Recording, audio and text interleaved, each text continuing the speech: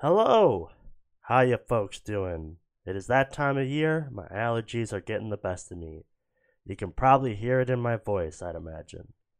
Well, today's episode is going to be a discussion about therapeutic recreation.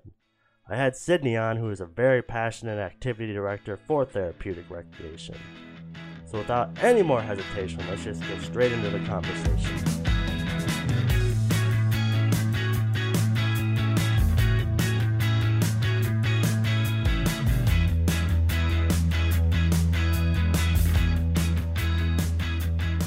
All right, Sydney, thanks for coming in today. How are you doing? Good. How are you?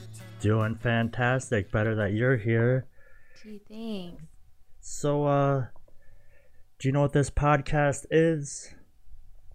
Talking about things that you're passionate about. So why'd you want to come on the podcast today? I don't know. Seemed like something interesting to do, and I guess the field I work in isn't very well known. So I guess it's just one more way to be able to talk about it and why I think it's so great. So something you're passionate about is your work? Yeah. So I guess we'll start here. What is it that you are passionate about? So, like you just said, the field I work in. So I work in the field of therapeutic recreation. I've actually been certified in it for, about 4 years now. So I had to get a 4-year degree, go through an internship for a semester, and then sit for my certification test. So there's a whole process for that.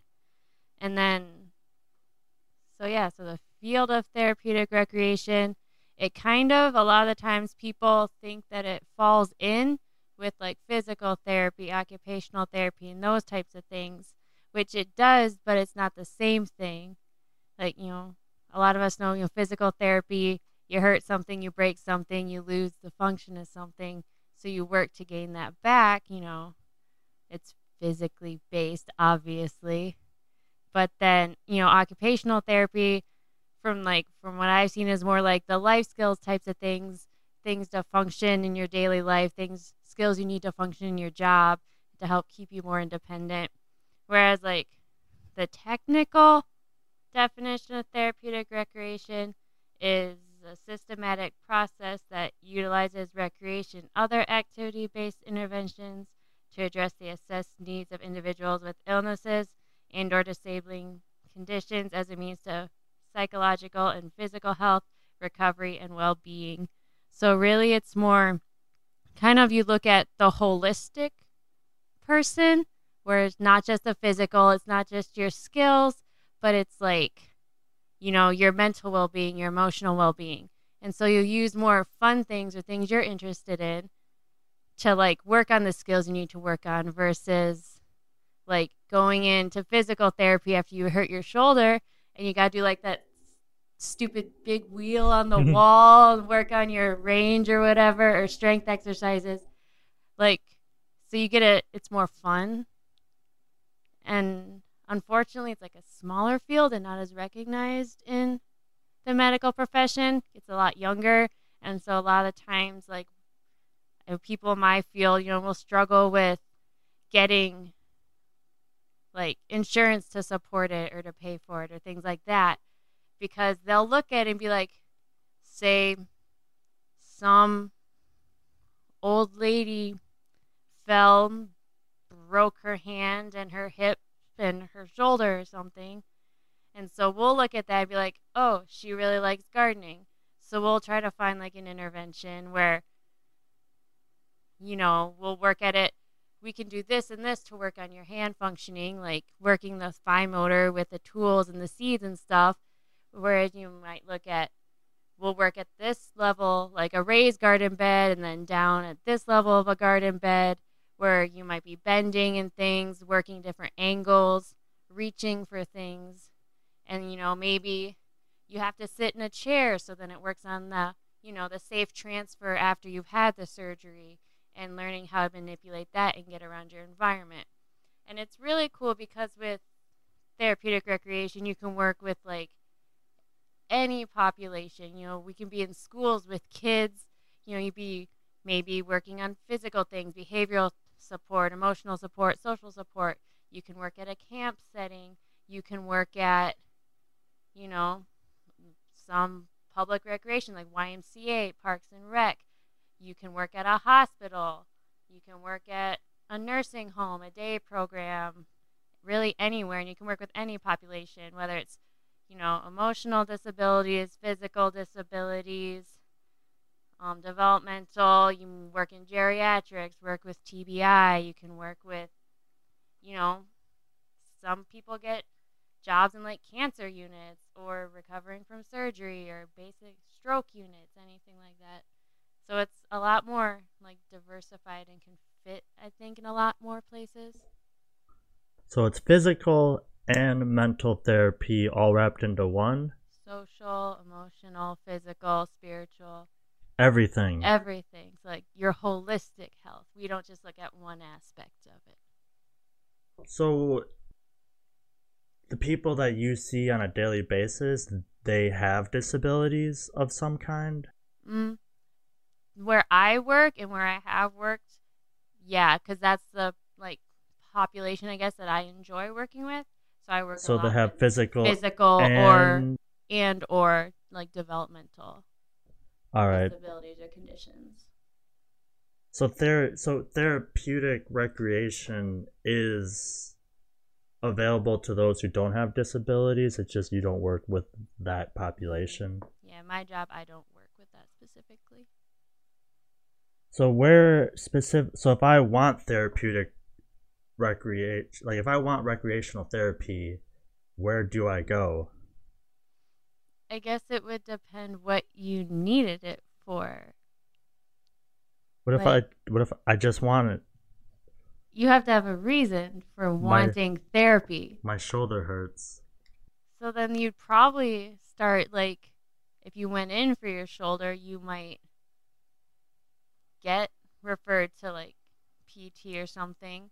But then depending on what it was or like what skills you were having to use, if you were probably you wouldn't get referred directly to recreational therapy. But if you had like a certain situation, say you just came out of surgery or something for your shoulder, they might have the physical therapist come in, assess and do all no learn all the things you need to work on. But then, if you were having a hard time with, it's hard getting your shirt on and like relearning to dress yourself or something, OT would do that. Physical or therapeutic recreation would come in probably like somewhere in between and kind of look at your interests, look at what you need to work at, and kind of say you like basketball and you had this injury. They'd probably work on things with you, like safe ways to get back into it, and they would do like those types of activities with you. Like you might go to the gym and do different shooting activities, passing, throwing, things like that. So as like I don't want to refer to myself as a patient in this hypothetical situation, but as a patient, like let's say I hurt any body part, my knee, ankle, whatever, and I go to my general physician and mention the pain, complain about it. If I don't know recreational therapy is a thing, that's never going to get recommended to me. So let's say, right? Am I right in that? Probably not. Like a lot of hospitals still don't even have it in like the services they offer. So let's say I do know what recreational therapy is, and I go to my general physician, They probably look at you really confused. and I and they give me what their options are for my shoulder or knee or whatever, and I'm like, well, what about recreational therapy? They would disagree. They would say, no, we gotta get you in here. We're gonna cut you up, or we're gonna have you do some physical therapy. But if I disagree with that, if I want to do recreational therapy, how do I go about that? Where do I go? Who do I talk to? You'd probably just have to like look up either like therapeutic recreation services in your area or your state. You could look up programs at a school. I mean, a school, if you like say, I think UW Madison has it or something. Where I went to school, obviously, University of Iowa has the program. Brian Balaga, Iowa. Yeah, that Iowa. Um, a lot of the times they do like like case studies or something for their students in the program. You might be able to get some services there. A lot like the situation you're describing, though, I don't really know how involved therapeutic recreation would be with that. Well, it was just a hypothetical Yeah. situation. So, like, I'm not talking about me specifically. I was just in general saying me as an example. But let's invent a person, and it's a person that wants the easy way out for things. I could see a scenario where a doctor would say you need surgery, and they're like, I don't want to do that. And then they're like, well, we can set you up with a physical therapist, and we'll go there twice a week. They're gonna give you exercises to work on your knee, and the person's just like, I don't want to do that either. And then the doctor's rubbing their forehead or like pinching their nose because they're about to get a headache, and like, all right, fine, recreational therapy it is. And then the person's like, yeah, that's what I want to do. Could you see that situation playing out? I mean, probably like hopefully in the future, yeah. It's kind of nice though, because a lot of times, like when you go to like physical therapy, occupational therapy, it sometimes can be like really repetitive and boring and hard work, and that's why people don't like it. It's why none of us like going to those types of things. But it's kind of nice in therapeutic recreation. It can be disguised as more fun. Kind of like when you go to Zumba, it's not you don't quite realize as much that you're working out because there's all the music and the dancing and all that. Have you Kind done Zumba classes? I have. Like a lot? I did it in college. Don't really do it now, obviously. But it's like the same thing. Like I could be working with someone on the same skills that they're working in occupational therapy with like some other behavioral therapist on taking turns. It's not fun standing in line or sitting in a circle waiting your turn to talk or go to the counter or whatever. But say you're sitting with three friends playing Uno or Sorry or something, or a game you really like, you don't realize that you're working on that skill of taking turns. It might just be you and one other person at first, and you work it up, and they're working on the skill and don't realize it. So that's develop the developmental side of things, because I feel like that's how you teach toddlers. Like that's a preschool thing. Like that's how you teach them. It works on us too. That's how you teach them how to do things in the world. Like Yeah. building blocks literally teaches you how physics works, and you're just like a 3-year-old learning physics, but you don't know it because you're just playing with building blocks. Yeah. So another thing, so the way the world is now, the current, like where we are now, we're going through this huge mental health crisis, probably the biggest mental health crisis we'll ever experience. Mhm. So if I don't want to go lay down on a couch and talk to a psychologist, I can't just go knock on your door and say, give me recreational therapy. No. So if I'm someone who doesn't like talking about my problems, and I don't want to go sit in a chair or lay on a couch and talk to a stranger and pay them an outrageous amount of money once a week, same thing, can I go look for recreational therapy services to help my depression or whatever I'm going through? Would you even suggest that? I mean, yeah, that could work. I mean, I know people who have worked in prisons and working through things there, worked in eating disorder programs, worked through things there. So, like, you could work somewhere where people are dealing with depression and stuff like that. Like, we're not trained. We can't diagnose people. We can't say this is what they have, this is what they need to work on. But, you would have to get referred to us like you would get referred to any other therapy. And, depending what type of, like, place CTRS is working in, I don't get people referred to me because I'm an activity director. But I know what the people that I serve, what they need to work on because I have all their case files and stuff. So say you were diagnosed with depression, whether your therapist or psychiatrist, whoever diagnosed you, say they referred you to us, we would know what you were dealing with and what your goals were with, let's just say, you worked with a psychologist and you developed some goals. You were referred to us. We would know what those goals were. And then we, like, say, you were having problems getting motivated to even do things anymore. Your goal was to be able to get up in the morning and complete, like, at least one task a day. So you might Brushing my come teeth. something you didn't be going to, like, complete one task that you enjoy doing. If your favorite thing in the world is brushing your teeth, then yes, we'd work with you to develop a goal to do that or whatever. But what more happened, we were like, because we'll do assessments too and write treatment plans and stuff. So we'd probably offer some, like, leisure assessment. If you didn't know what you were interested in or what you wanted to do, we'd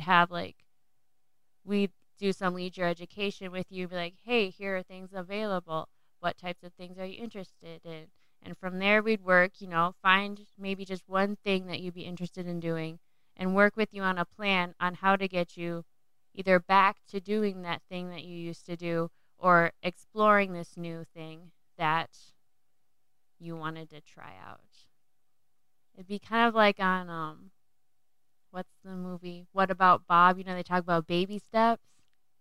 It'd be like that, First step, we get up in the morning, every morning, and I don't know, say you were really interested in painting, but just through the depression or whatever, you just couldn't do it anymore. We get up in the morning and we would gather all our supplies and make sure we had everything we needed. And then, that might, if a person's really depressed, like, that's just going to wipe them out, but they know they have their supplies. Then it'll be like, by this date, we'll have an idea of what we want to paint. And so, every day we're getting up, we're getting those supplies. We have our idea we want to paint. The third step we'll work on, by this date, we'll start our painting and we'll work on it, X amount of minutes per day. And we might, increase that until, the person works through this process. Not that it becomes a habit, but, they do get into the habit of doing it and they find that enjoyment again. And then, so yeah. So the place you work the place you work at, your clients actually live there? Yes, so I work at a residential facility, but at home, we don't just get up in the morning, sit there, go to lunch, sit there, eat dinner, go to bed. We do stuff during the day. But the people I work with, especially with COVID now, can't always go places, can't see their family all the time, can't see their friends. Some of them just aren't able to have jobs, so they need things to do during the day. So I provide different activities, opportunities, outings when there's not COVID. Give them things to do. So obviously everyone's having a difficult time with COVID, but I feel like your job probably gets a lot harder because of COVID. Mm-hmm. So our building has been on lockdown for over a year. So the only thing really that the residents where I work at have been able to leave the building for is, like, medical appointments, or if their family is willing to come and get them and have them stay with them for a while. But not all families are equipped to do that. It's I work with a lot, like I said, with physical and developmental disabilities. And if we're working with someone older, their parents are older, they can't take care of them. It's just too hard for them. So they've been kind of stuck there. I'm the only person in my department. And if you know enough about, like, assisted living facilities, it's hard keeping fully staffed with like aides and everyone else that works there. So, yeah, we've all been struggling with this mental health crisis, but a lot of them are really down.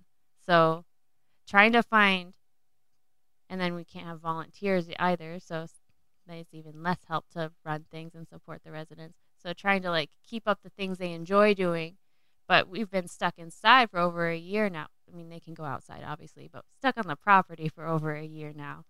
So, trying to find like new things to keep it interesting and fun and exciting things that can replace the things that they love that they can't do. Like we couldn't go to the fair this year because, like, one, COVID, it was shut down, and two, we couldn't go anywhere. So, like, that whole week we had a fair week. Every day was a different theme. We worked with the therapy department. We worked with kitchen. Administration came down and helped. So every day we'd have a big special activity, whether it was like fair games. One day we had snow cones. The kitchen did their best. They, like a cookout, tried to do different themed foods there. It was just different things every day we tried to do. We do themed bingo. There was one afternoon where we just bought a bunch of whipped cream and pie tins, and they just threw them all at me. At you? Yeah, it was just me. No one else would do it. It was. I had whipped cream coming out my ears. Well, now that you brought that up, and my nose.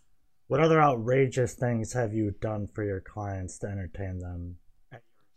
At my expense, many things. Let's see. I've worked every holiday this year just because they can't go anywhere and I couldn't really travel, just because my parents work in high risk jobs, so it wasn't the best idea to go. So I'm like, I'll come work the holidays, make it a little better for them.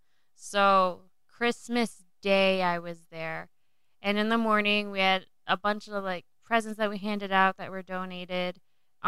We played a bunch of like minute to win it games, but then the last one we just gave them a bunch of like tape and wrapping paper and tinsel and stuff, and then a couple of the aides came out and helped, and they just thought it was really funny to like wrap me up, and that's just a bunch of paper taped up and wrapped around me and tinsel and bows stuck all over the place.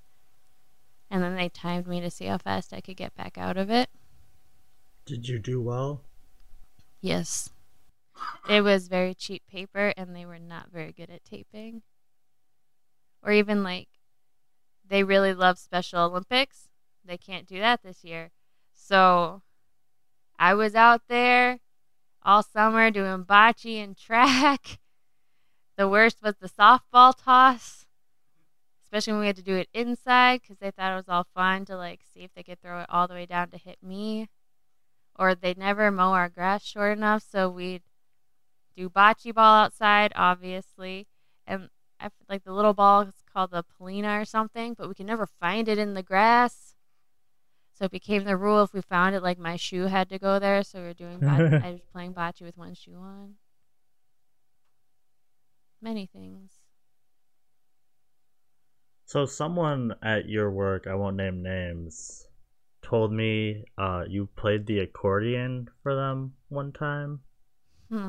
You play the accordion? Not well. But you do play the accordion, and that story is true. It is true. So true to the fact that one of our, I forget what her title is, she works in the development department. She runs a like children's theater program down in Marengo. She comes like, Cindy, you got to come to the barn to me. And so I show up on Oktoberfest night, like full on, like I have a corset, like shirt, like the whatever the skirt's called. They have my hair braided back and everything. You were ready to do the chicken dance. Did you do the chicken dance? We did the chicken dance. We did many things, many songs, and a sing-along.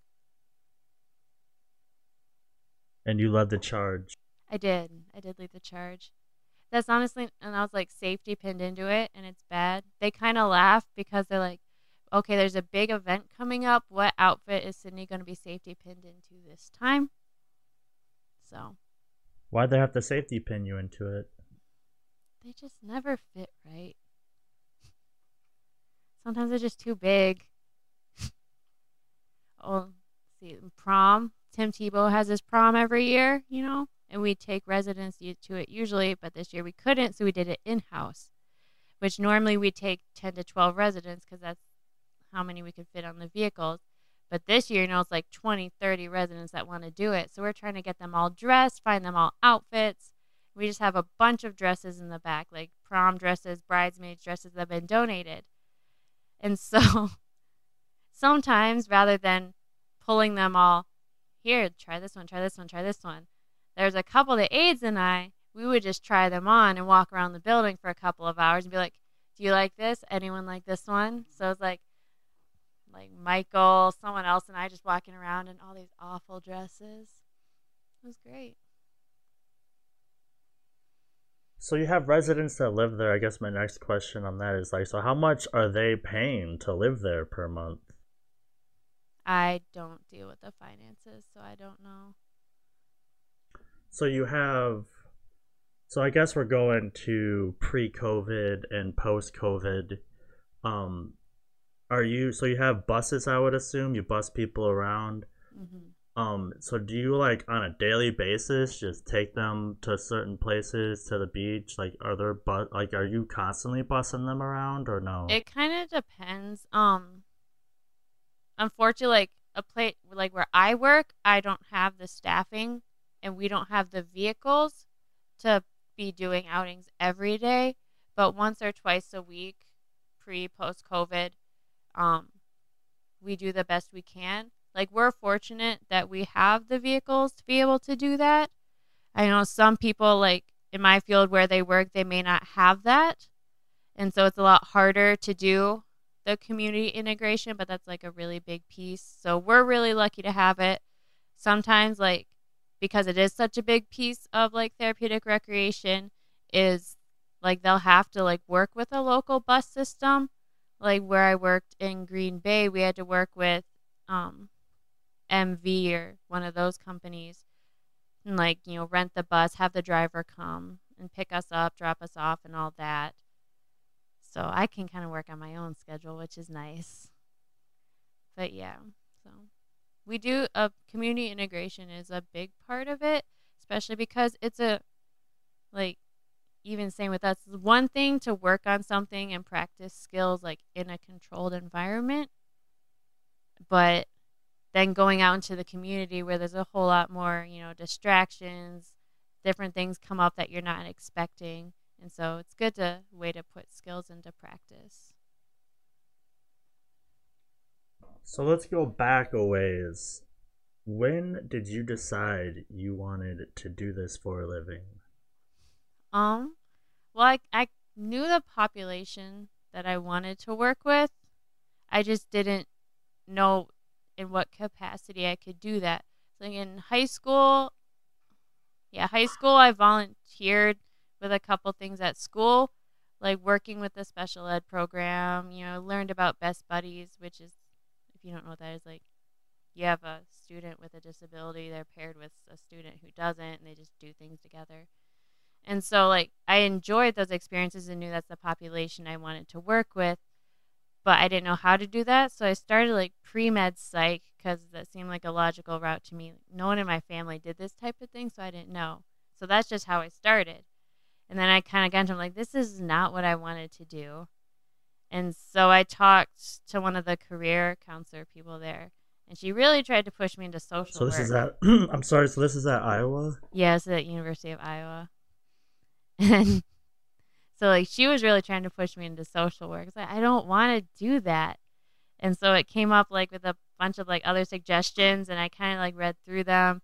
Recreational therapy was on the list. I read what it was about. I was like, I could picture myself doing this because I don't like sitting down all day at a desk. It seems boring to me. Some people can do it. I can't.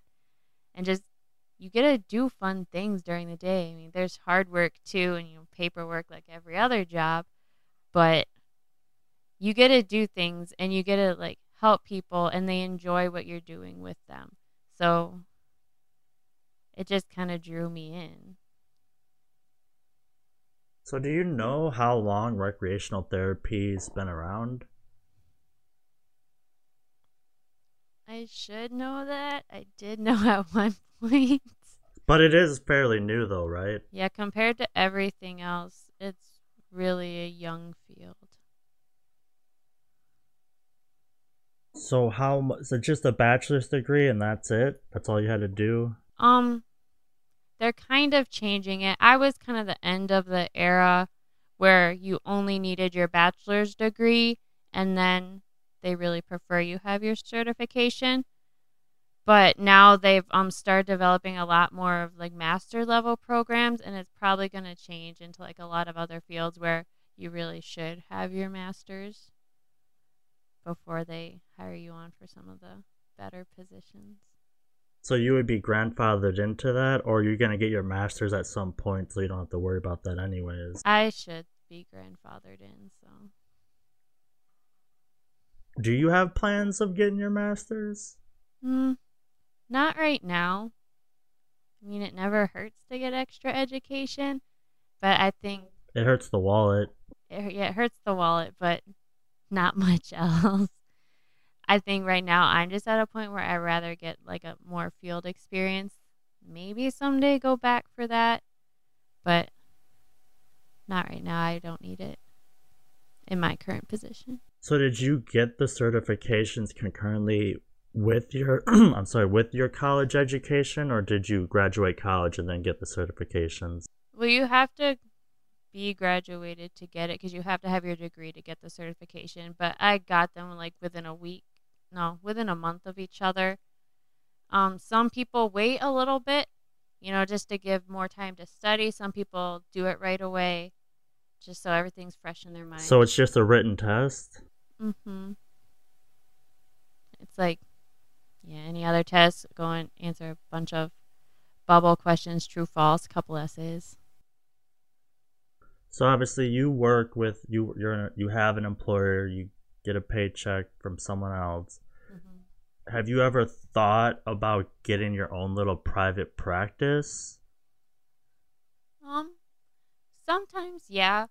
Unfortunately, like I said, it's a small field and not a lot of people even know about it. So there aren't a lot of specific recreational therapist jobs. Like I said, I'm an activity director. It wasn't required for my job. It helped, but it wasn't required. So you'll see a lot of things like that. People working as activity directors, people working in a day program, people working at a camp as a camp director, just all these different types of things. But then some people do go on and start their own therapeutic recreation programs and offer those services. I'm not entirely sure like how they do it or like how it's billed or run, but I know of a couple programs that do that. Like there's one I interviewed for in Indiana where he started it on his own and developed into this big, huge program. So is that something you aspire to do, or are you just good with the 9 to 5 life, just working, just have someone else deal with the headache? I think it would be cool someday to do that. I don't know enough about the business side of things, so that would be what holds me back. I mean, you already know I don't work a typical 9 to 5. I have weird hours sometimes too Well, I already. said I So said like the 9 to 5 life, meaning like you don't really, the 9 to 5 life is you don't take your work home with you, and I know you do that too, but most people in my field take it home with them whether they want to or not. what I mean by that is like a 9 to 5 worker is someone who shows up, does their work, and then they go home, whether that's literally 9 to 5 or if it's 8 hour days, 12 hour days. Like you don't have to deal with the headache of keeping the lights on, dealing with the overhead, worrying about employees and stuff like that. That's what I mean by 9 to 5 life. Yeah, we don't have to do that, most of us.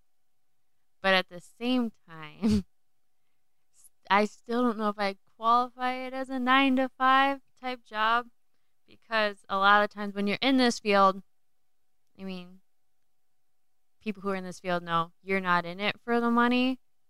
And if you're thinking about going to the field, don't go into it for the money because you'll be very disappointed. But you go in for the people that you work with, for your clients, for your residents, for whatever population you're working with. So you do get invested in it. And like, it's pretty sure like 99% of the people I know and talk to that are in this field, they do take it home with them. Like you're always thinking, you're stopping at the store for something, you're working on something at home, like some project for work. You'll be sitting there thinking, oh, what about this? And you'll like take an hour or two to like look it up and plan it out, you know? So on like a daily basis, are you like saying under your breath or like in your head like fuck, I don't get paid enough for this shit? Not when I'm working with residents and working, on the programming itself. No, I don't think that at all because I enjoy it.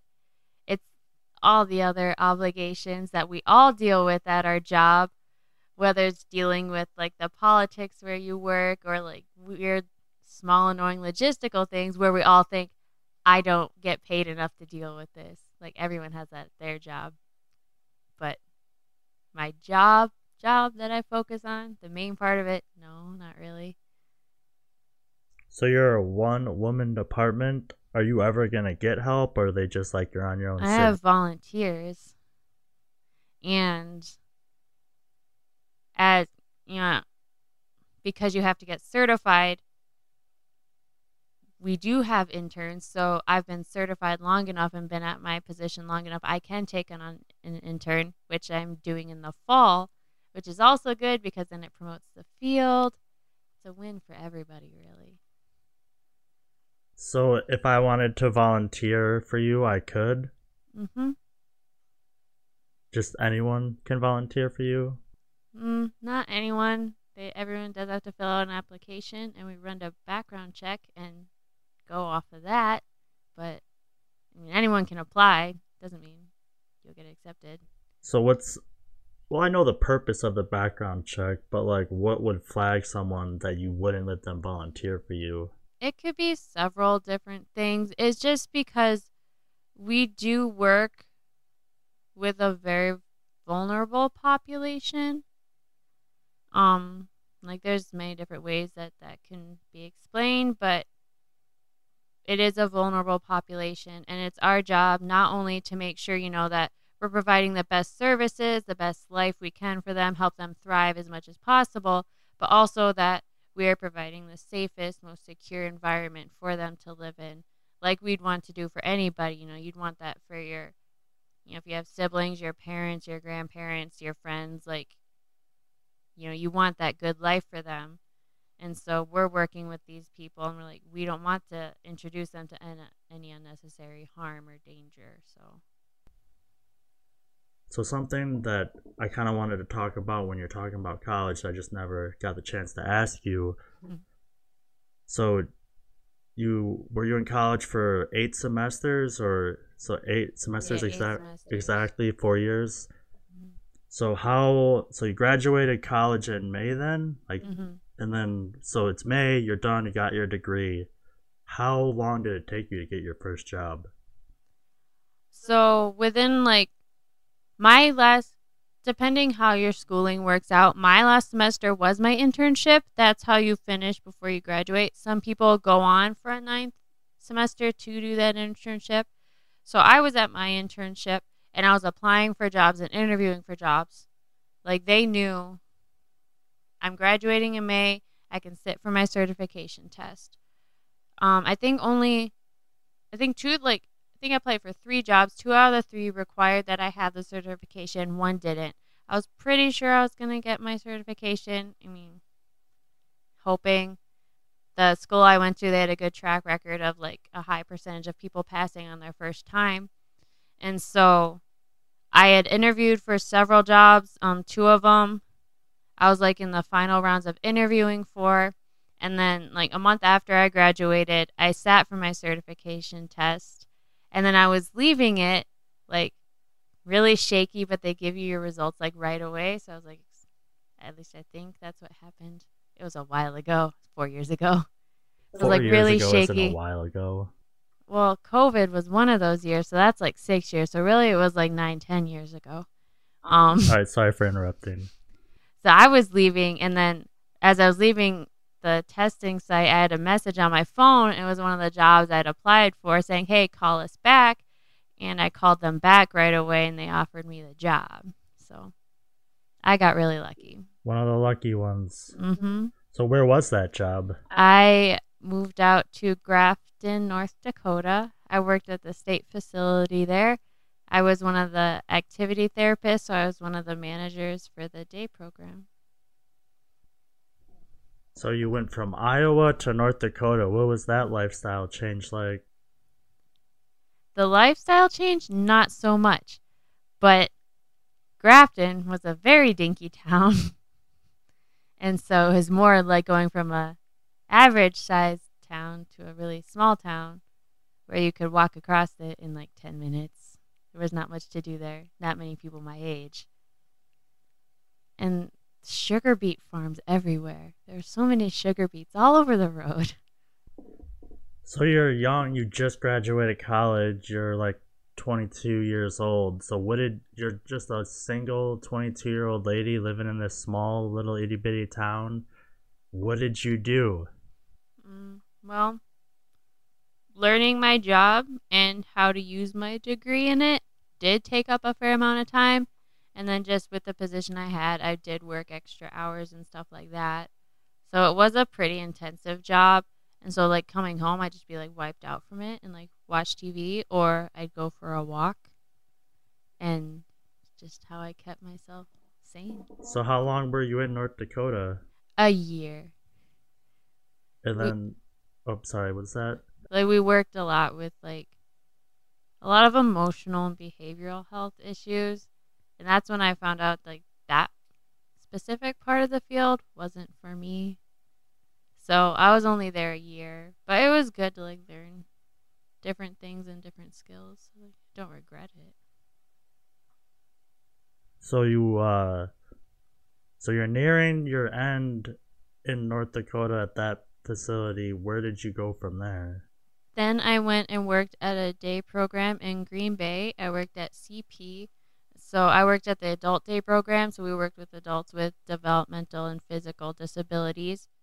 And so they come in the morning, we get everybody else situated and ready. And you'd be in charge of running some sort of class or group. And then, the whole thing again, lunch, all those transition times, and there'd be an afternoon activity or group type thing. And, we'd help them get ready to go home. And so I really enjoyed that job. And it was a really good way to use my degree because they all had goals they were working on. They might have a goal in every class, but you'd have several people working on goals, and you'd develop a class activity or something. Like, say I taught a science class or co-taught a science class on Tuesday mornings. So we would look at the goals. Some of them had switch goals to communicate with people, a reading goal, manipulating like an object, fine motor skills type goals. So we would plan activities where they could all work on these things.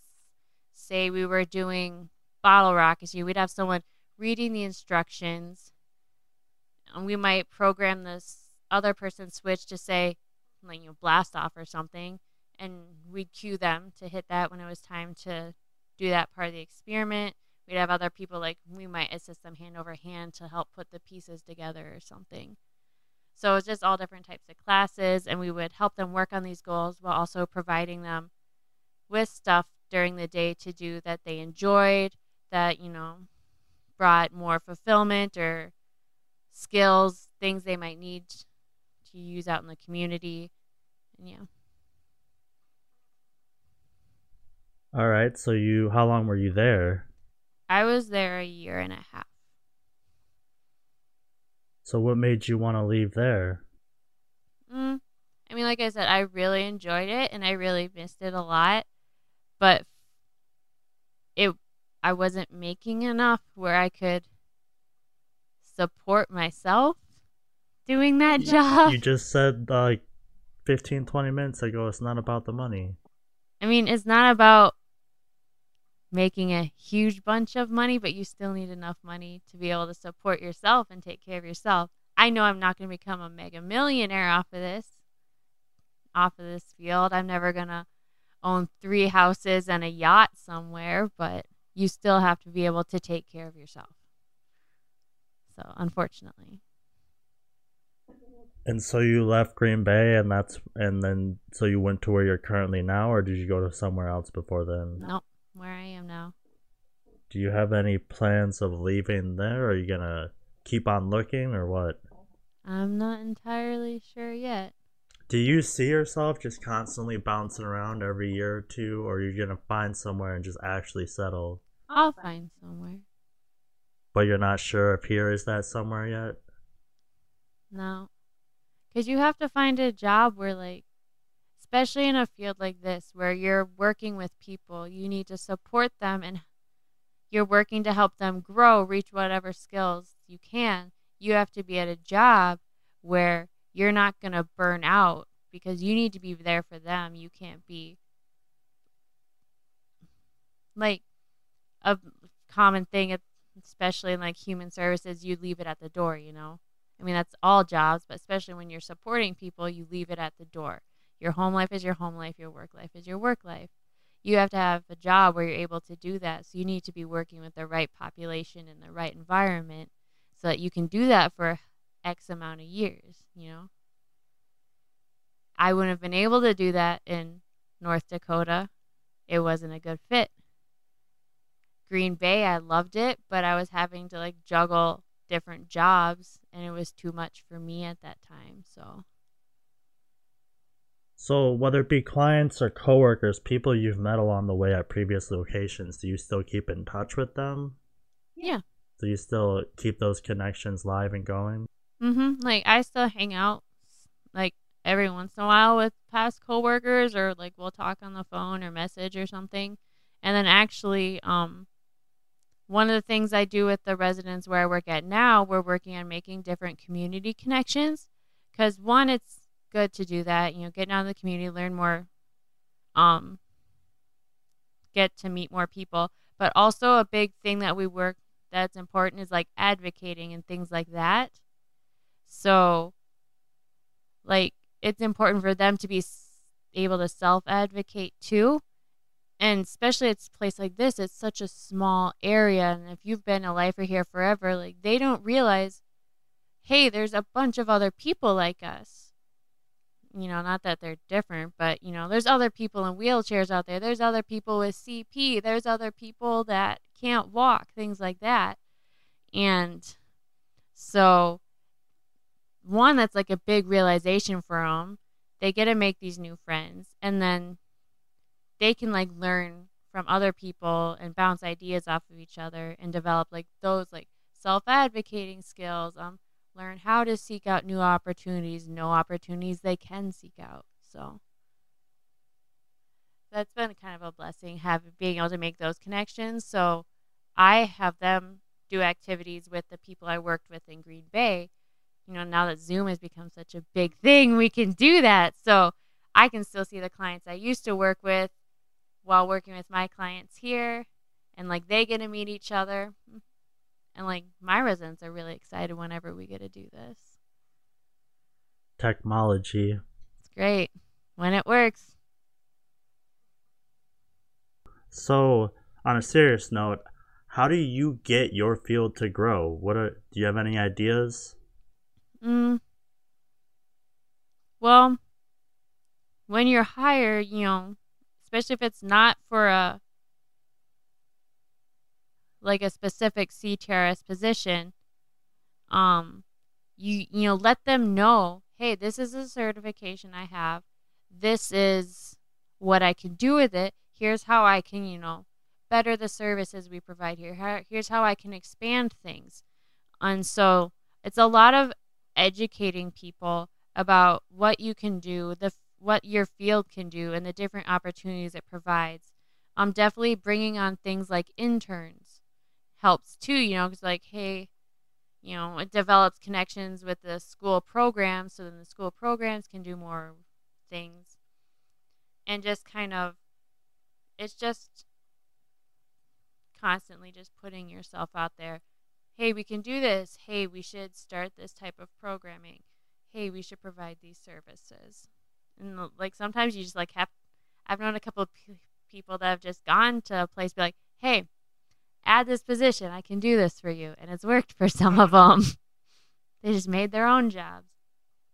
So it obviously takes a certain type of person to do what you do. Do you think at a young age, like high school age, we can start identifying those people and start putting them on a path to do this? Um, I think you could definitely identify people that would be good in this, like some sort of field like this. Like, I know in school a lot of the times I got paired up as like that buddy who could help someone through class or through recess or something. It's a lot of times I've noticed just from talking to people, it's like people that needed to help other people when they were younger, people that like supporting people. Um, it's either, there's people who are either really social, do really well in this field, or people who are like really quiet and observational because then they know how to support the people that they're working with, they just pick up on things. So I've seen a lot of both those things in the field. But it's really just people who like love people and who love helping other people. A lot of the times, like so many of the people I talk to, like, yeah, volunteered in the nursing home a lot when I was growing up, volunteered through Best Buddies a lot growing up. So you see like a lot of these things they did growing up kind of just leading into it. So what is your pitch? So you want this field to grow. So what is your pitch to like a 14-year-old to make them aware that this could be a career path for them?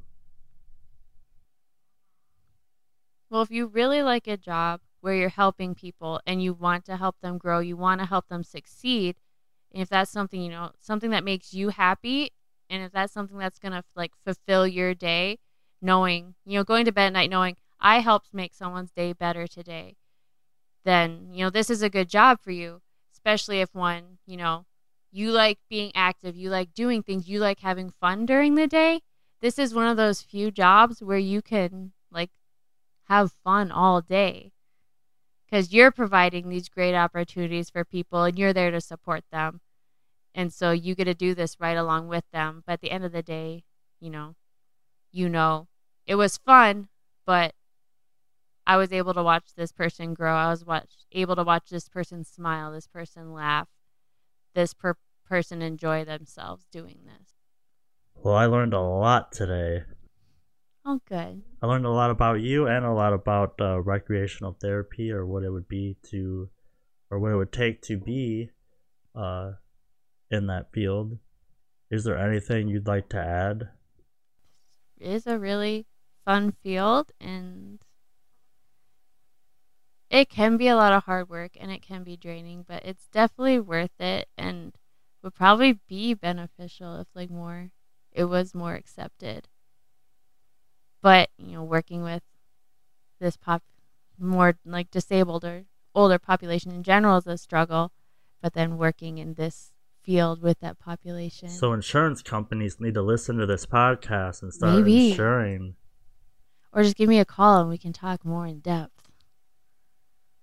What else? Well, if they're going to talk more in depth, what else do we need to talk about? Because we're supposed to be in depth on this podcast. There's so much more you can go in depth on, though. Like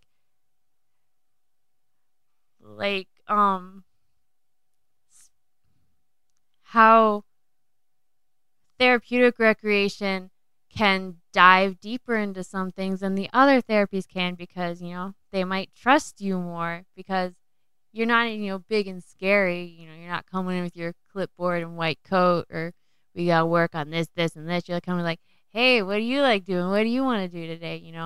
Like you're more relatable to you. But then also, then you get into the whole, like, I kind of hit on like, the advocacy type of thing, not only for our field, but for the people we work with is a whole other ball game. Not only like trying to get, like you said, maybe insurance to cover services with us, Medicaid, Medicare, those types of things, but also just if you've ever worked with people with like disabilities or people who are elderly, like those two and big ways, often neglected by society or not understood by society. They don't want to deal with them. They don't want to have to try and figure that stuff out. And so you're working with that on them and at the same time trying to do your job. So it just so many hoops to jump through. That's like a whole other thing to talk about. We got time. Going like the whole disability rights talk too. I think that's a different topic. Yeah, we're coming up on the end here. So I'd like to thank you for coming in. It's been a lot of fun. Yeah, my pleasure. Anything you want to plug? Is there like a website that people can visit or videos people can watch? If you just want to learn more about therapeutic recreation, there's the American Therapeutic Recreation Association, or ATRA, first letters. They have a website. I think it's just like atra.org. That tells you about therapeutic recreation, all types of things related to that. And they have a bunch of publications and stuff like that. Otherwise, also if you want to learn more about becoming a CTRS and what that would take specifically, there's the nctrc.org, and they talk about all that because they're the people that do that stuff. So yeah. All right. Well, we'll leave it at that. Thank you very much. Yeah, thank you. Have a good one. That was a lot of fun, and I mean it. I'm so glad I started this podcast because it's so much fun to learn about people and things through this form. Before I leave you though, the website that Sydney just referred to for the American Therapeutic Recreation Association is actually atra-online.com. Atra.org is something completely different. So once again, that's atra-online.com. So feel free to go there for more information. Well, until next time, this has been the Great Discussion with Cody Crock. See ya!